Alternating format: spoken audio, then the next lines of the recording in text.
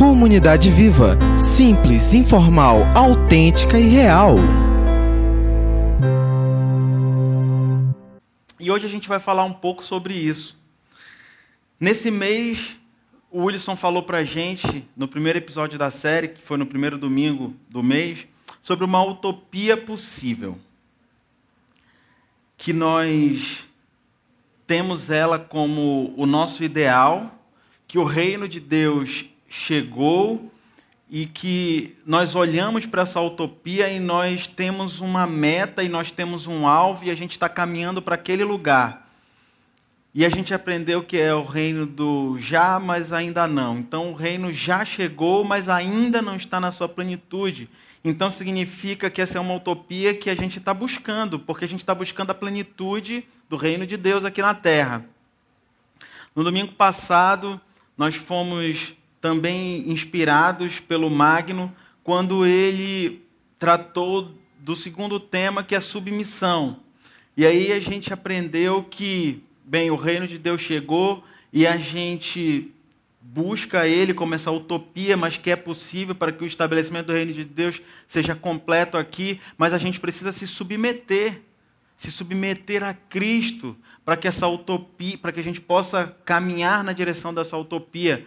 E essa submissão vem de uma decisão que a gente toma. E ele usou, como sempre, de uma forma brilhante, né, o exemplo de que a operação de subtração e adição, elas são submissas à operação da divisão e da multiplicação. E reassistindo a palestra de domingo passado, eu estava lembrando que muita gente teve dificuldade de acertar o resultado da operação matemática que o Magno colocou aqui. Mas todos nós sabíamos que a maioria de nós, só que as crianças não sabem, mas quem teve uma formação sabia que a subtração e a adição são submissas à multiplicação e à divisão. Mas a nossa cabeça tem tanta coisa na nossa vida e a gente acaba esquecendo algumas regras básicas.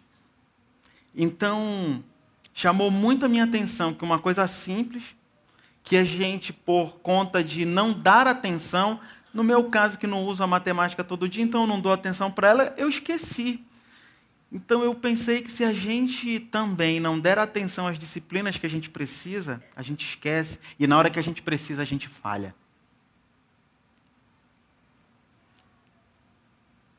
É importante que a gente dê atenção a essas disciplinas. E aqui na Comunidade Viva a gente está tentando fazer isso, através dessa série. E ainda refletindo na utopia possível, refletindo na submissão e refletindo também na simplicidade, definitivamente, falar sobre simplicidade não é simples. Não é tão simples. Mas a gente pode simplificar as coisas, e é isso que a gente vai tentar fazer hoje. Quando a gente pensa sobre disciplina cultural e como é que a gente vai lidar com isso na comunidade de fé que a gente está inserido, pensando no conceito da palavra disciplina, que é respeito a um regulamento, que é uma submissão, o respeito às regras ou às normas, a gente pensa, bem, se eu preciso respeitar alguma, então significa que existem algumas regras que precisam ser respeitadas. Tem algumas disciplinas que eu preciso me aplicar. Então, quando eu estou aqui pensando em disciplinas culturais, tem algumas normas, algumas regras dessa cultura que a gente está inserido. E eu trouxe para a gente também uma definição de cultura. Eu vou pedir para a turma projetar aí. Acho que já está ok aí. A definição de cultura que eu trouxe, lá do dicionário online de português, diz assim: cultura, né? Um conjunto dos hábitos sociais e religiosos, e aí eu chama atenção para a parte de conjunto dos hábitos sociais, das manifestações intelectuais e artísticas que caracterizam uma sociedade. Então, quer dizer que o conjunto de hábitos sociais, manifestações intelectuais e artísticas, eles dão característica a uma sociedade.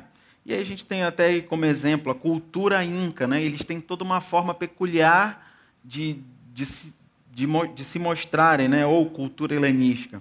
E aí continua a definição da seguinte forma: cultura também são normas de comportamento, saberes, hábitos ou crenças que diferenciam um grupo de outro e provém de culturas distintas. Então, normas de comportamento. As normas que nos regem, através das disciplinas,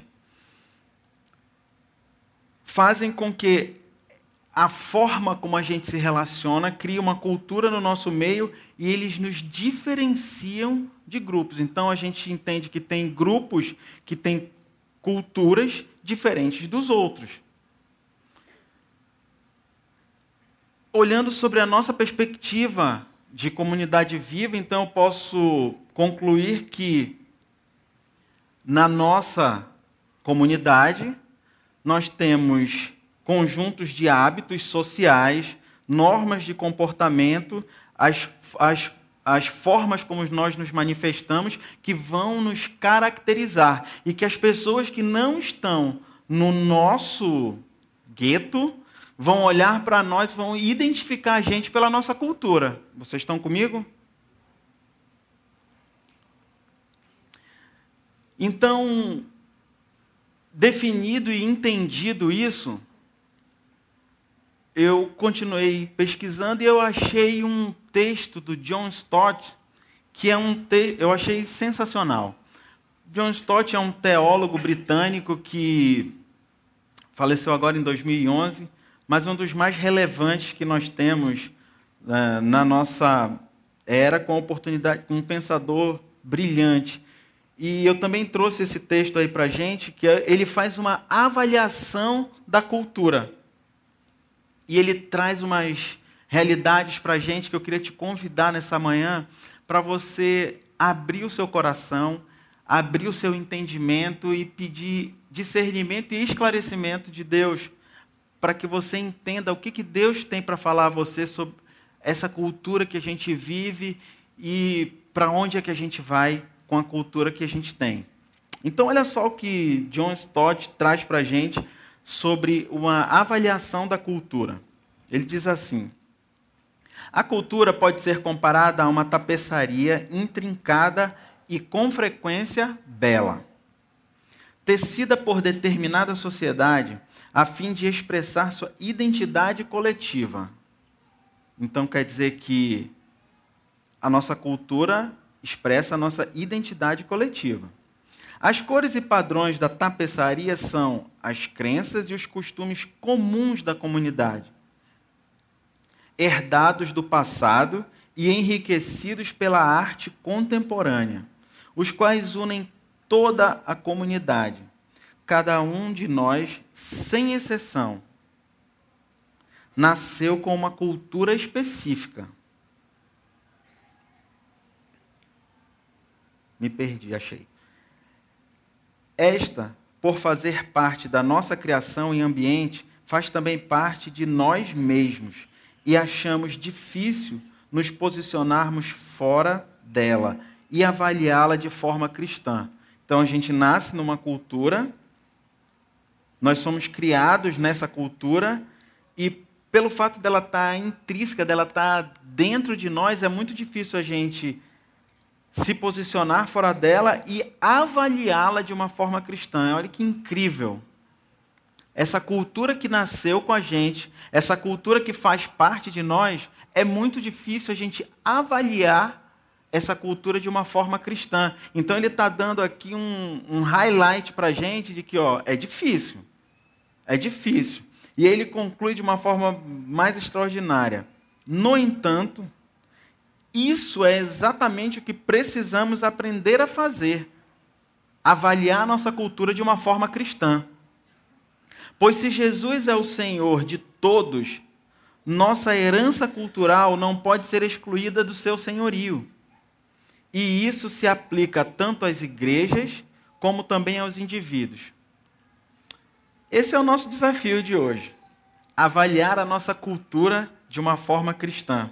E eu quero te convidar para a gente entrar nesse trem e ver se lá no final a gente tem um entendimento do que Deus tem para a nossa cultura e aonde que a simplicidade entra nesse nosso turbilhão de coisas na nossa sociedade.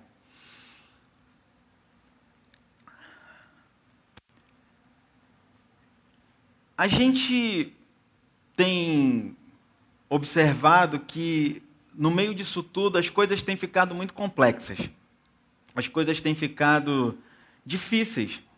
As coisas têm sido colocadas para a gente com um alto grau de complexidade. E eu achei uma frase do Einstein que eu achei sensacional. Um cara que extremamente, pelo menos para mim que não sou da área, complexo. Um cara que fez descobertas incríveis. E Einstein vira para a gente, coloca aí, Rebequinha, e diz assim, ó, no meio da complexidade encontra a simplicidade. Incrível isso, né?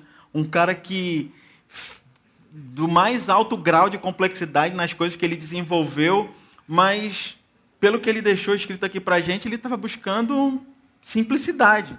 Por incrível que pareça. E hoje, quando a gente chega na escola e aprende as coisas que ele deixou para a gente até, a professora dá uma aliviada e a gente aprende com uma certa simplicidade.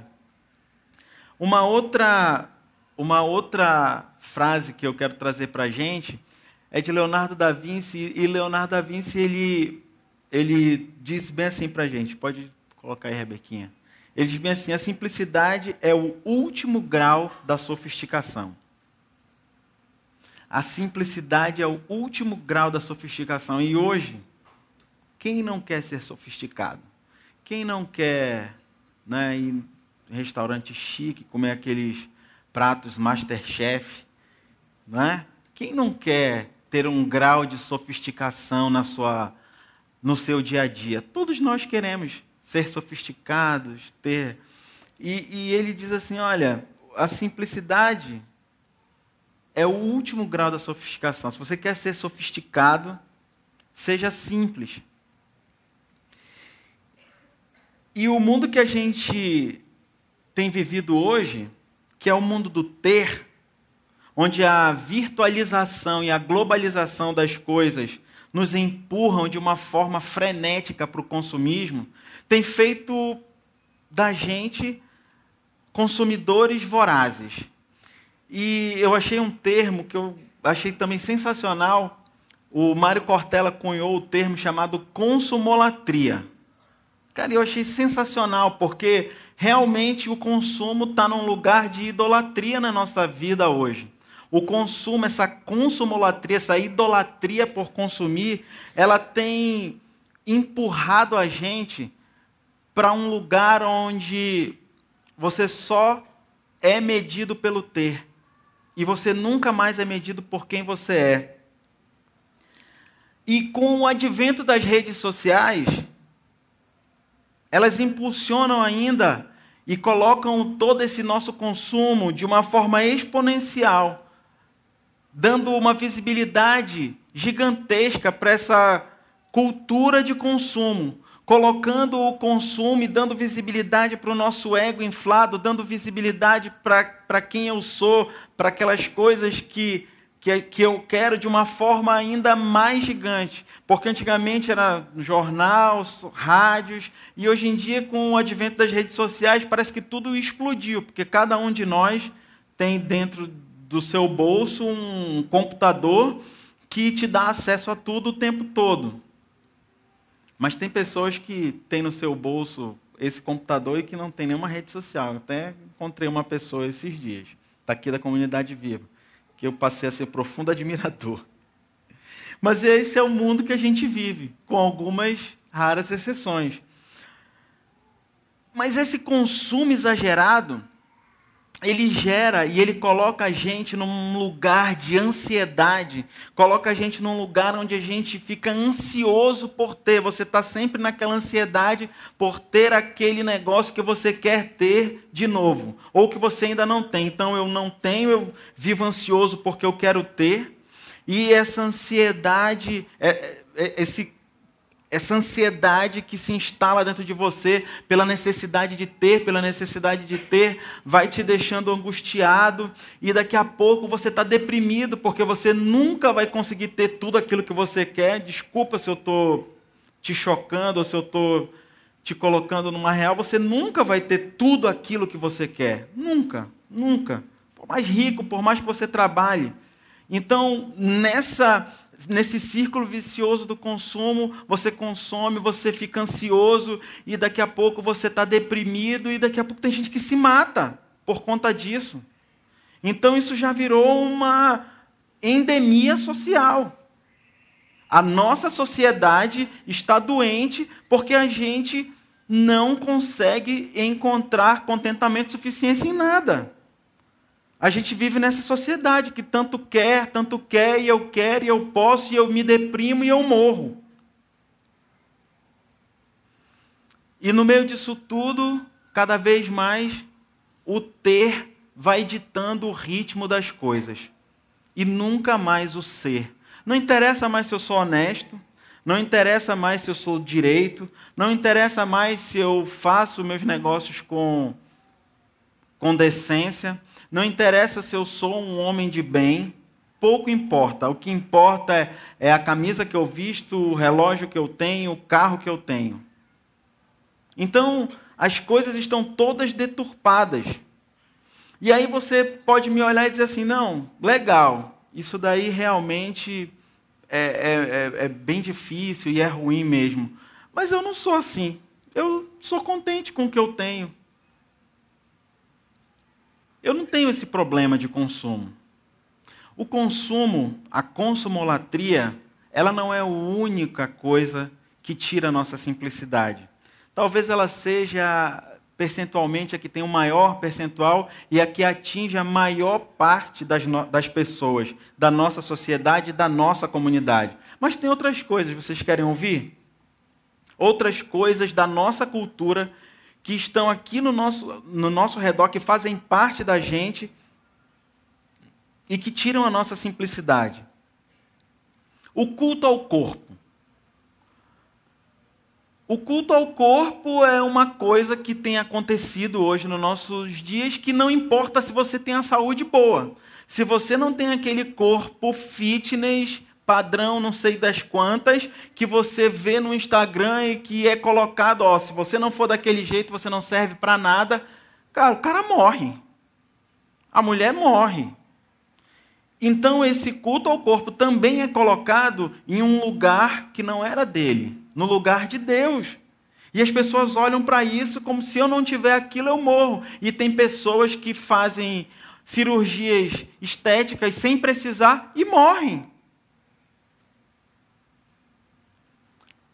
Outra coisa que faz parte da nossa cultura e que rouba a nossa simplicidade é a mentira. A pessoa que mente compulsivamente ou que mente de vez em quando, ela sempre tem que mentir de novo para sustentar a primeira mentira e ela tem que mentir sempre para poder colocar as coisas de acordo com aquela primeira mentira e às vezes o cara esquece daquela mentira e aí vira uma confusão a vida dele. E ele não consegue ter uma vida simples, ele não consegue encontrar simplicidade em nada porque ele está atolado em mentiras. Ele está atolado em coisas que ele não precisava estar. Uma coisa que tira a nossa simplicidade também, uma vida secreta. Alguns homens aqui da CV, a gente lê e estuda um livro chamado Conflitos Secretos dos Homens, que eu recomendo, um livro de Patrick Minsky, que é um pastor que teve uma história onde ele desenvolveu uma vida secreta, caiu e depois Deus usou a vida dele para restaurar a vida de algumas pessoas e ele escreveu esse livro sensacional. E nesse livro a gente aprende que essa vida secreta que a gente desenvolve traz para dentro da nossa vida, traz para dentro da nossa existência um monte de coisa que fica na nossa frente, que impede a gente de avançar, que impede a gente de fazer aquilo que Deus quer que a gente faça. Então esse livro traz luz para a gente e ele vai tirando do nosso caminho e mostrando a gente como é que a gente faz autoexames e olha para a nossa vida e tirando essas coisas para que a gente tenha uma vida simples e para que a gente faça aquilo que Deus quer que a gente faça, aquilo que Ele quer que a gente faça. Então essa vida secreta, ela te massacra, ela te oprime. Por quê? Porque a tua vida secreta, ela não te deixa você ser simples. Ela não deixa você ter uma vida simples. Você ter o seu celular, a sua esposa não pode pegar, e o seu e-mail não sei das quantas, e a tua vida vira uma confusão. E você não tem paz, e você não consegue fazer mais nada direito. Porque você tem uma vida dupla, você tem uma vida secreta. Então tem muitas outras coisas que fazem parte da nossa cultura e que estão inseridas na nossa sociedade e até na nossa comunidade de fé, que a gente aceita como se fizesse parte da gente. Que a gente convive com isso e não, isso faz parte do homem. O homem é assim mesmo. Não é. Não somos. Não precisamos ter uma vida secreta. Precisamos ter uma vida em Cristo. E com Cristo. Então tem muitas coisas na nossa cultura que roubam a nossa simplicidade. E que nos afastam daquilo que é o ideal de Deus para a nossa vida. E aí você está pensando aí na sua cadeira, bem, beleza. Mas eu não sou consumista, eu não minto, eu não tenho uma vida secreta. E eu não sou desonesto, então ainda não chegou em mim. Beleza. A última chance de você se encontrar nesse negócio. Vou te dar a última chance. Sabe uma coisa da nossa cultura que também rouba a nossa simplicidade? Colocar a igreja ou a religião no lugar que não é dela, no lugar de Deus. Se você coloca o ativismo religioso, o eu tenho que fazer isso, eu tenho que estar na igreja tal dia, eu tenho que fazer isso, eu tenho que, e eu faço 1000 coisas, isso também rouba a sua vida simples. Eu vou te contar um segredo. Você sabia que o fato de você não saber dizer não também rouba a simplicidade da sua vida? Porque se você não sabe dizer não, você diz sim para mais compromissos do que você poderia, e aí a sua vida também fica louca. Porque você não tem tempo mais para fazer nada. Porque você disse não, disse sim para um negócio que você queria dizer não, e você enche a sua agenda, não é feita mais por você, é feita pelos outros, e aí você fica com uma vida totalmente ativa, mas dispersa, sem propósito. E a sua vida fica uma bagunça. E você não consegue ter a disciplina espiritual da simplicidade. Porque você não sabe dizer não. Então, isso é uma coisa. O não saber dizer não é uma coisa que está arraigado na cultura gospel, na cultura de igrejas, fala baixinho, no nosso gueto. É comum nos guetos ditos evangélicos esse ativismo. E aí as pessoas acabam colocando a religião, ou a igreja, ou a denominação, num lugar que elas não têm, que era o lugar de Deus. E aí você vive em função da sua igreja, da sua religião, e não vive em função e fazendo aquilo que Deus quer que você faça. E aí a sua vida fica uma bagunça. Aí você sente a opressão da igreja, daquela cultura, daquele lugar que te oprime, que te massacra. E é incrível porque em Eclesiastes 7:29 diz que Deus fez o homem reto. E este homem é que procura complicações. Que incrível, né? Que incrível, Edgar. Nós é que procuramos as próprias complicações da nossa vida. E quando a gente entende tudo isso, e quando a gente descobre todas essas coisas que são colocadas no lugar de Deus e que roubam a nossa simplicidade, e nessa cultura pós-moderna que nós vivemos hoje, nessa cultura frenética, ou de consumismo, ou de desonestidade, ou de vida secreta, ou de mentiras, nós chegamos num ponto de tensão. Ok, eu preciso ter sim uma vida mais simples, mas e como é que eu transformo a nossa cultura atual em uma cultura de simplicidade? Como é que eu consigo transitar? Como é que eu transito? Como é que eu existo no meio dessa loucura que é a nossa vida, que é a nossa cultura, para uma cultura de simplicidade? Como é que eu ando do ponto A para o ponto B? Como é que eu navego nesse oceano? E esse é uma tensão que a gente vive hoje.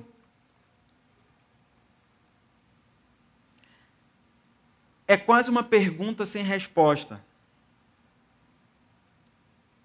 E aí eu fico pensando no Lenine, que escreveu essa música tão linda, né? Eu ando em busca dessa tal simplicidade. Que ele encontra em Cristo, né? Mas eu lembrei dele, porque só Cristo. Eu vou agora falar só de Jesus, né? Porque é o rei da simplicidade, então a gente vai entrar em Jesus. E eu não sei se quando ele escreveu a música ele só ficou com essa grande interrogação. Mas hoje a gente vai tentar buscar algumas respostas que talvez ele não tenha, né? Que eu espero que tenha um dia. E como é que a gente vive nesse ponto de tensão, então? Se alguém sabe sobre simplicidade, esse alguém é Jesus. E Jesus nasce, cresce, na história a gente conhece bem, mas quando ele começa o ministério dele, ele começa o ministério inserido em um sistema judaico-religioso pesado, rígido. Um sistema judaico-religioso que estava disposto a encontrar o padrão de Deus e segui-lo, custe o que custasse. Independente de qualquer pessoa, os padrões religiosos precisavam ser aceitos e precisavam ser cumpridos. E os líderes judeus haviam criado um sistema religioso tão pesado e tão complexo, que Jesus chega nesse cenário. E o sistema era assim, tinham 613 leis, e dessas 613 leis, 365 tinham um imperativo de não faça isso, não faça isso, não faça isso. Era um não faça isso para cada dia do ano.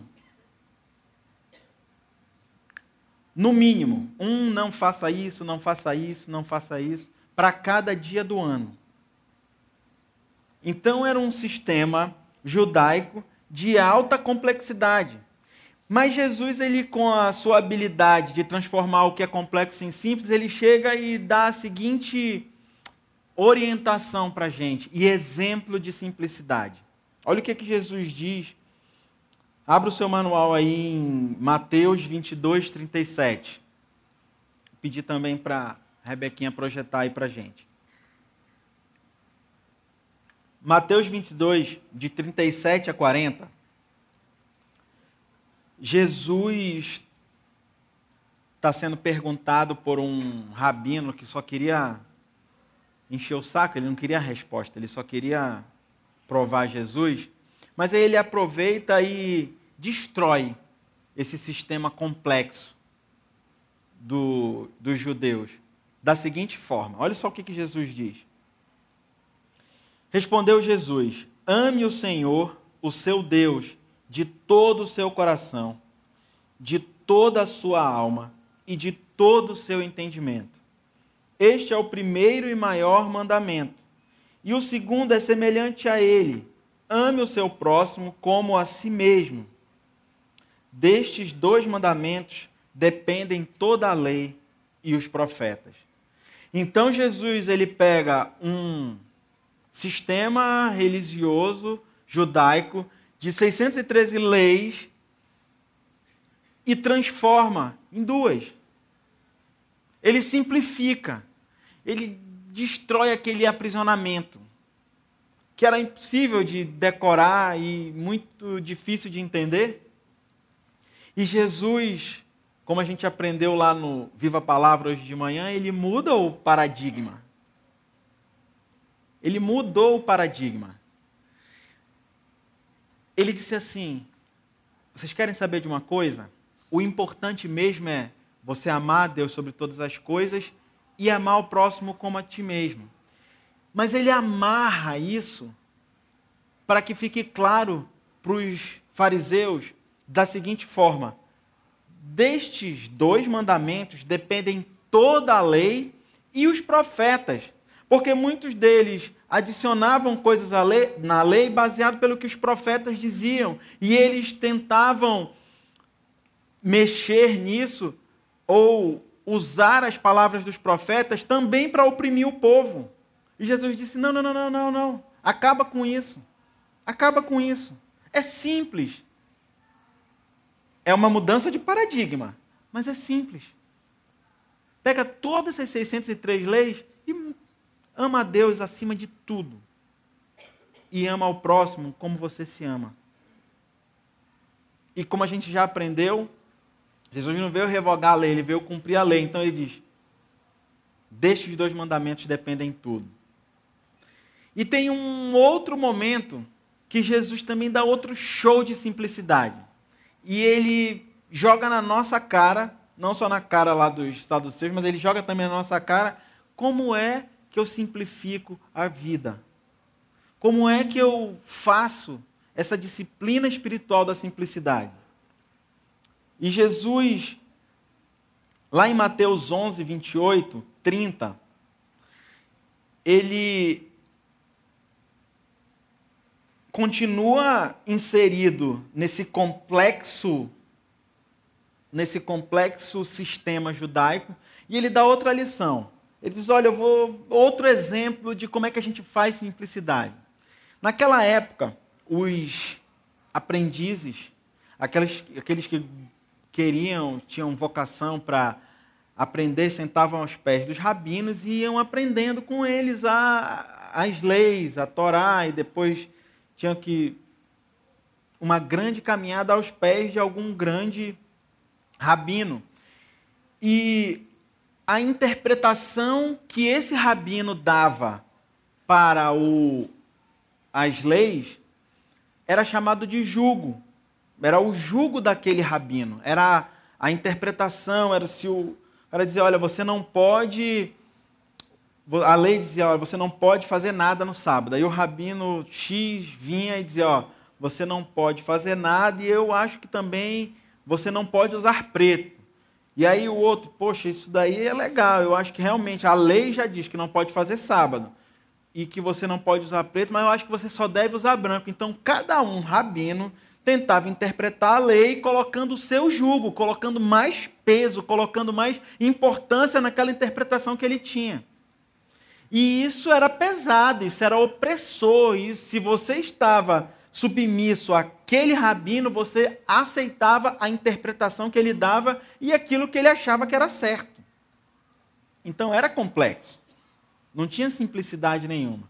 E aí Jesus, nesse contexto, vira para o povo e diz o seguinte: Jesus, que também era um rabino, vira para o povo e diz o seguinte, lá em Mateus 11, 28.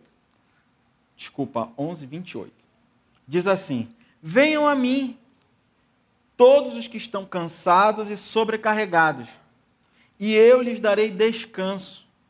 tomem sobre vocês o meu jugo, a minha interpretação, e aprendam de mim, pois eu sou manso e humilde de coração, e vocês encontrarão descanso para suas almas, pois o meu jugo é suave e o meu fardo é leve.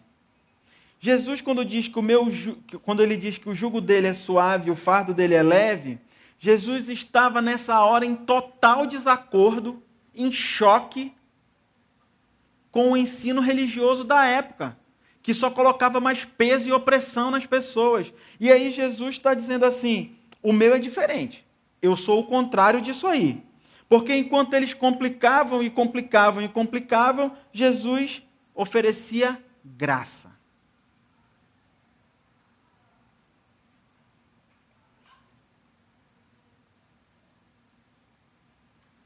Enquanto a gente complica tudo, Jesus vem e oferece graça, perdão, acolhimento. Essa é a realidade. Enquanto a gente complica tudo, Jesus simplifica com graça. Ele muda sim o paradigma, ele até sobe a régua, mas de uma forma simples e com graça, com amor, com perdão, com acolhimento.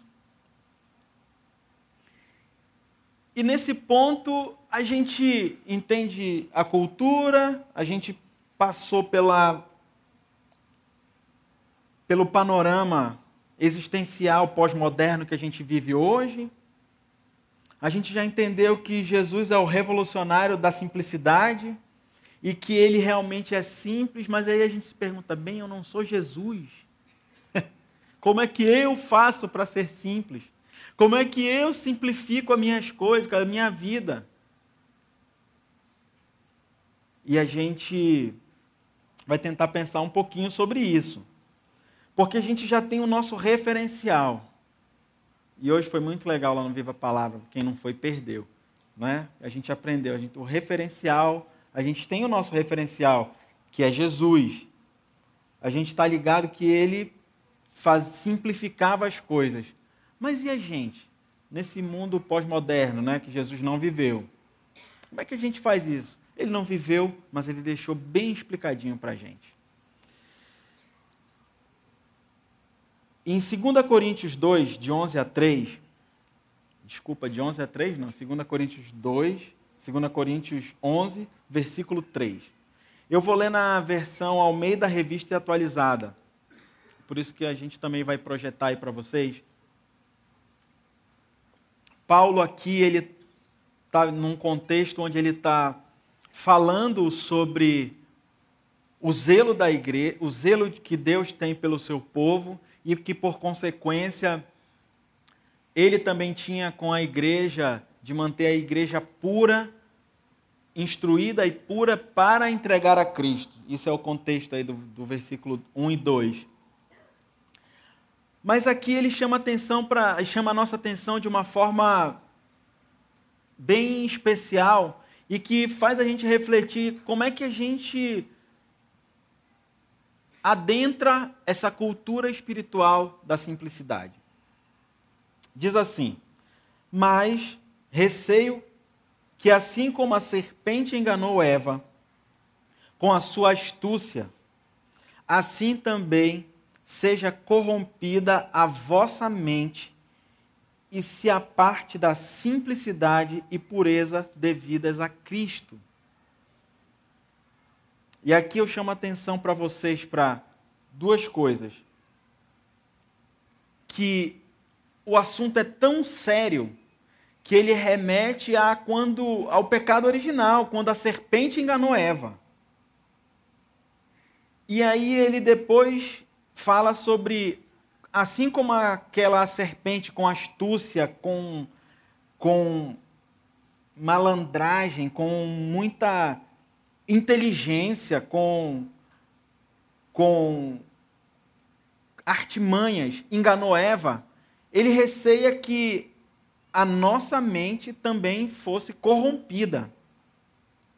E uma mente corrompida, ela se aparta da simplicidade e da pureza que é devida a Cristo.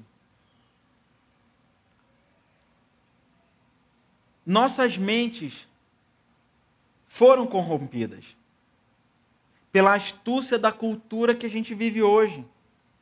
E para que a gente volte à simplicidade que nos aproxima de Deus, como Paulo bem disse, a gente tem que fugir do engano. A gente tem que sair do engano e a gente tem que olhar para Jesus. É isso que tira a gente do engano. Olhar para Jesus e renovar a nossa mente. Como diz lá em Romanos 12, 2. Romanos 12, 2 diz assim: não se amoldem ao padrão deste mundo.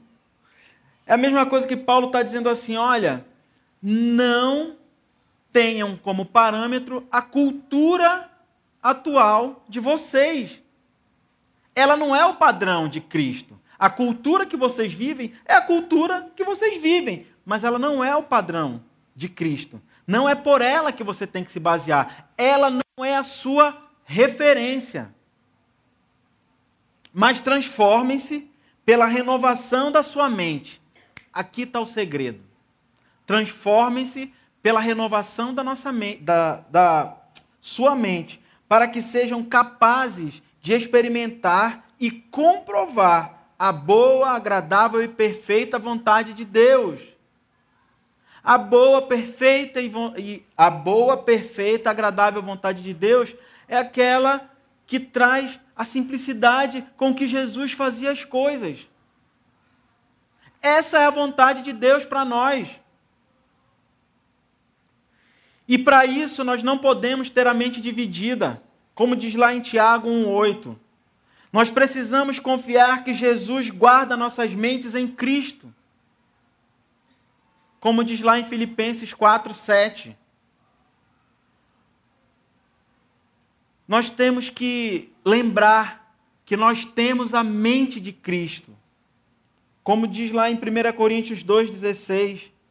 E que as armas com as quais lutamos, elas não são humanas.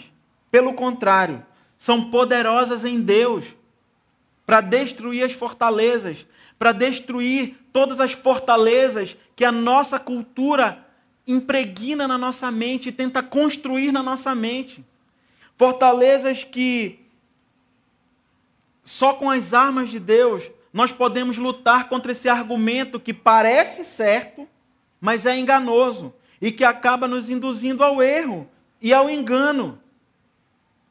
Essas são as armas que Deus deixou para a gente, para que a nossa mente não seja voltada para o erro, para o engano, para que nós não sejamos, não tenhamos a mente cauterizada.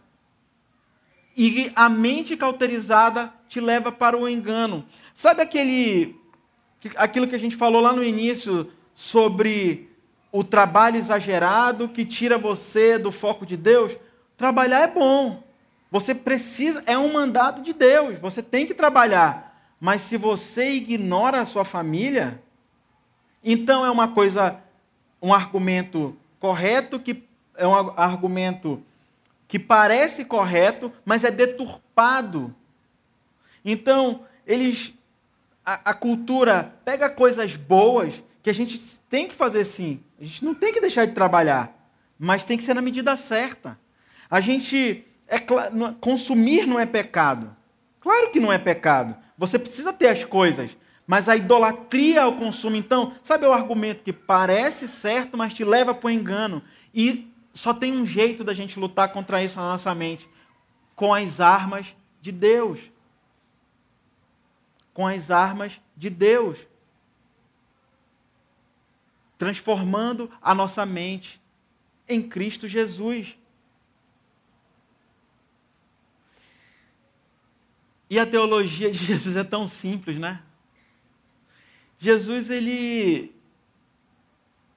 é aquele que diz: vai, não peques mais, levanta e anda, a tua fé te curou. E a gente complicando. E muitas vezes a gente pensa que simplicidade é sinônimo de carência. Não é. A vida simples é aquela vida que a gente encontra suficiência.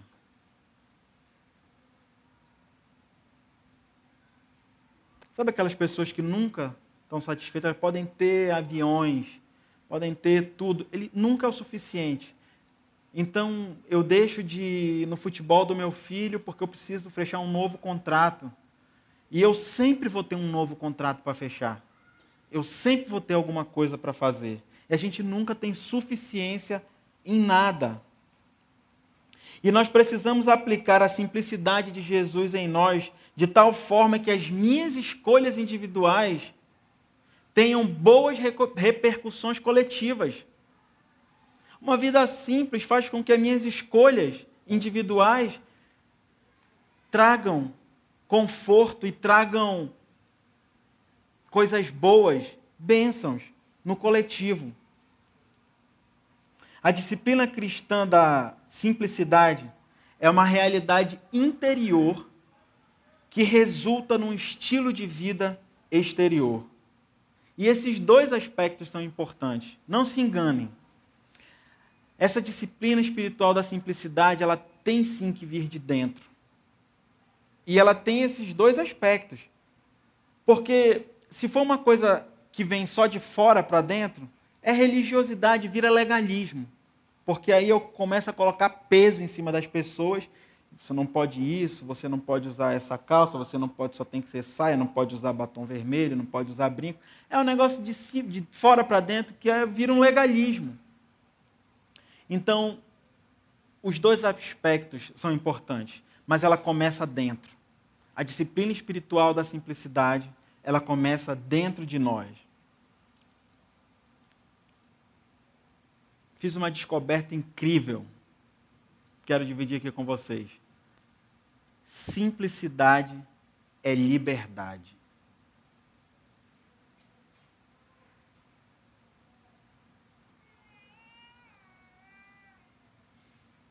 Simplicidade é liberdade. E o ponto central da disciplina espiritual da simplicidade é buscar primeiro o reino de Deus e a sua justiça.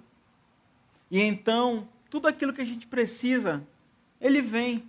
Até porque o que vem, eu encontro suficiência naquilo que Deus já tem me dado. E quando a gente fala que a simplicidade começa no interior, significa exatamente isso. Significa que viver para Cristo, viver a partir de Cristo, e tudo depende de eu manter o primeiro lugar, que é de Cristo, no lugar certo. Esse é um alvo que a gente não pode perder de vista. A gente precisa viver com aquilo que é importante no lugar certo, que é buscar a Deus em primeiro lugar e a sua justiça. E parece muitas vezes que a disciplina espiritual da simplicidade é um sonho, né? Mas ela não é um sonho perdido.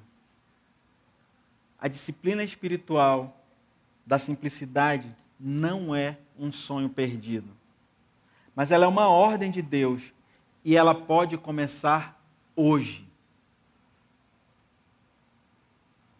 Ela pode começar hoje. Ela deve começar hoje, na minha e na sua vida.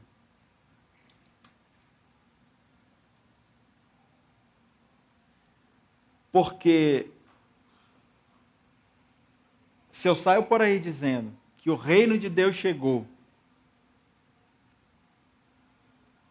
e a disciplina espiritual da simplicidade não faz parte da minha vida, tem alguma coisa errada, né? Eu queria que você guardasse uma coisa no seu coração. Pode colocar aí, Rebeca. Que fez muito sentido para mim.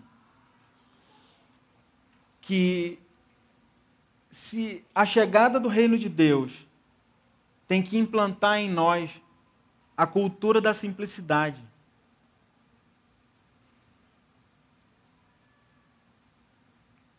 É uma coisa quase que óbvia, né? Mas eu tenho aprendido que nem tudo que é óbvio para mim é óbvio para o outro. Então eu estou externando isso aqui para você. A chegada do reino de Deus nas nossas vidas tem que implantar em nós essa cultura da simplicidade. Lembrem-se, simplicidade é liberdade.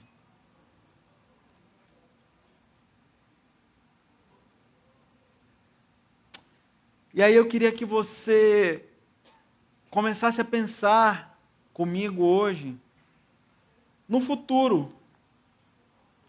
E que você pensasse, não precisa me responder audivelmente, mas pense, se examine.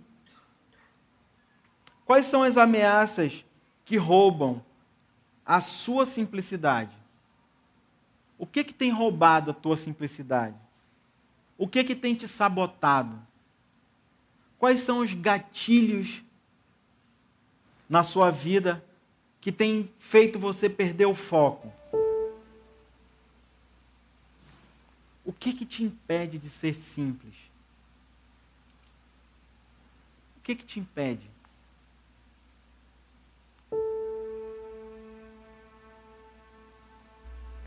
Será que nós, como comunidade viva,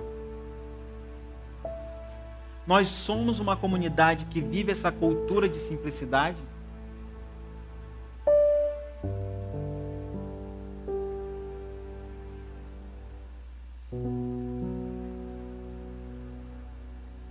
Será? O que isso significa diretamente na tua vida? O que isso traz de mudança real para a tua vida? O que isso significa para você, na primeira pessoa, eu? Não é para o seu marido, não é para sua esposa, não é para sua filha. Pense agora em você. Como é que isso tem efeito na sua vida? Você tem sido livre para ser simples?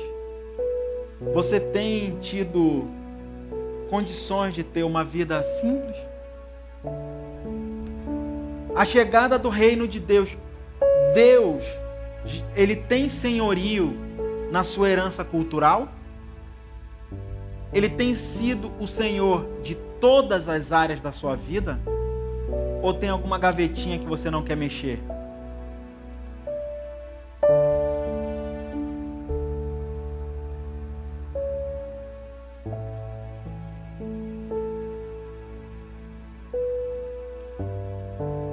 Que Deus possa fazer de nós, comunidade viva, uma comunidade onde a cultura da simplicidade seja uma das características e que nós sejamos reconhecidos pelos outros como uma comunidade que tem a disciplina espiritual da simplicidade como uma característica nossa. Você ora comigo? Deus, eu te agradeço. Te agradeço pelo teu amor, te agradeço pelo teu cuidado, te agradeço porque o Senhor tem feito por nós só aquilo que o Senhor pode fazer. Muito obrigado pelo teu cuidado. Senhor, muito obrigado pelas tuas disciplinas. Muito obrigado porque a gente tem aprendido que isso sim é uma utopia possível, que nós podemos sim ser submissos a Ti e uns aos outros, e que nós podemos sim ter uma vida simples, que a disciplina espiritual da simplicidade ela é possível, ela está disponível. Senhor, a gente te pede nessa manhã como comunidade que nós não tenhamos uma mente corrompida, que o Senhor possa levar cativa a nossa mente a Ti, que o Senhor possa nos ajudar a renovar a nossa mente, e que, Pai, não deixe a gente se amoldar pela cultura presente, não deixe que a cultura presente seja o nosso padrão, mas que nós tenhamos as Tuas características e que nós possamos, ó Pai, individualmente, exercermos a disciplina espiritual da simplicidade, e que nós possamos, como comunidade, exercer essa disciplina, Senhor. E que o Teu nome possa ser glorificado. Tudo que a gente fala, tudo que a gente pede é com o propósito de que o Teu nome seja glorificado e bendito em nosso meio e nas nossas vidas.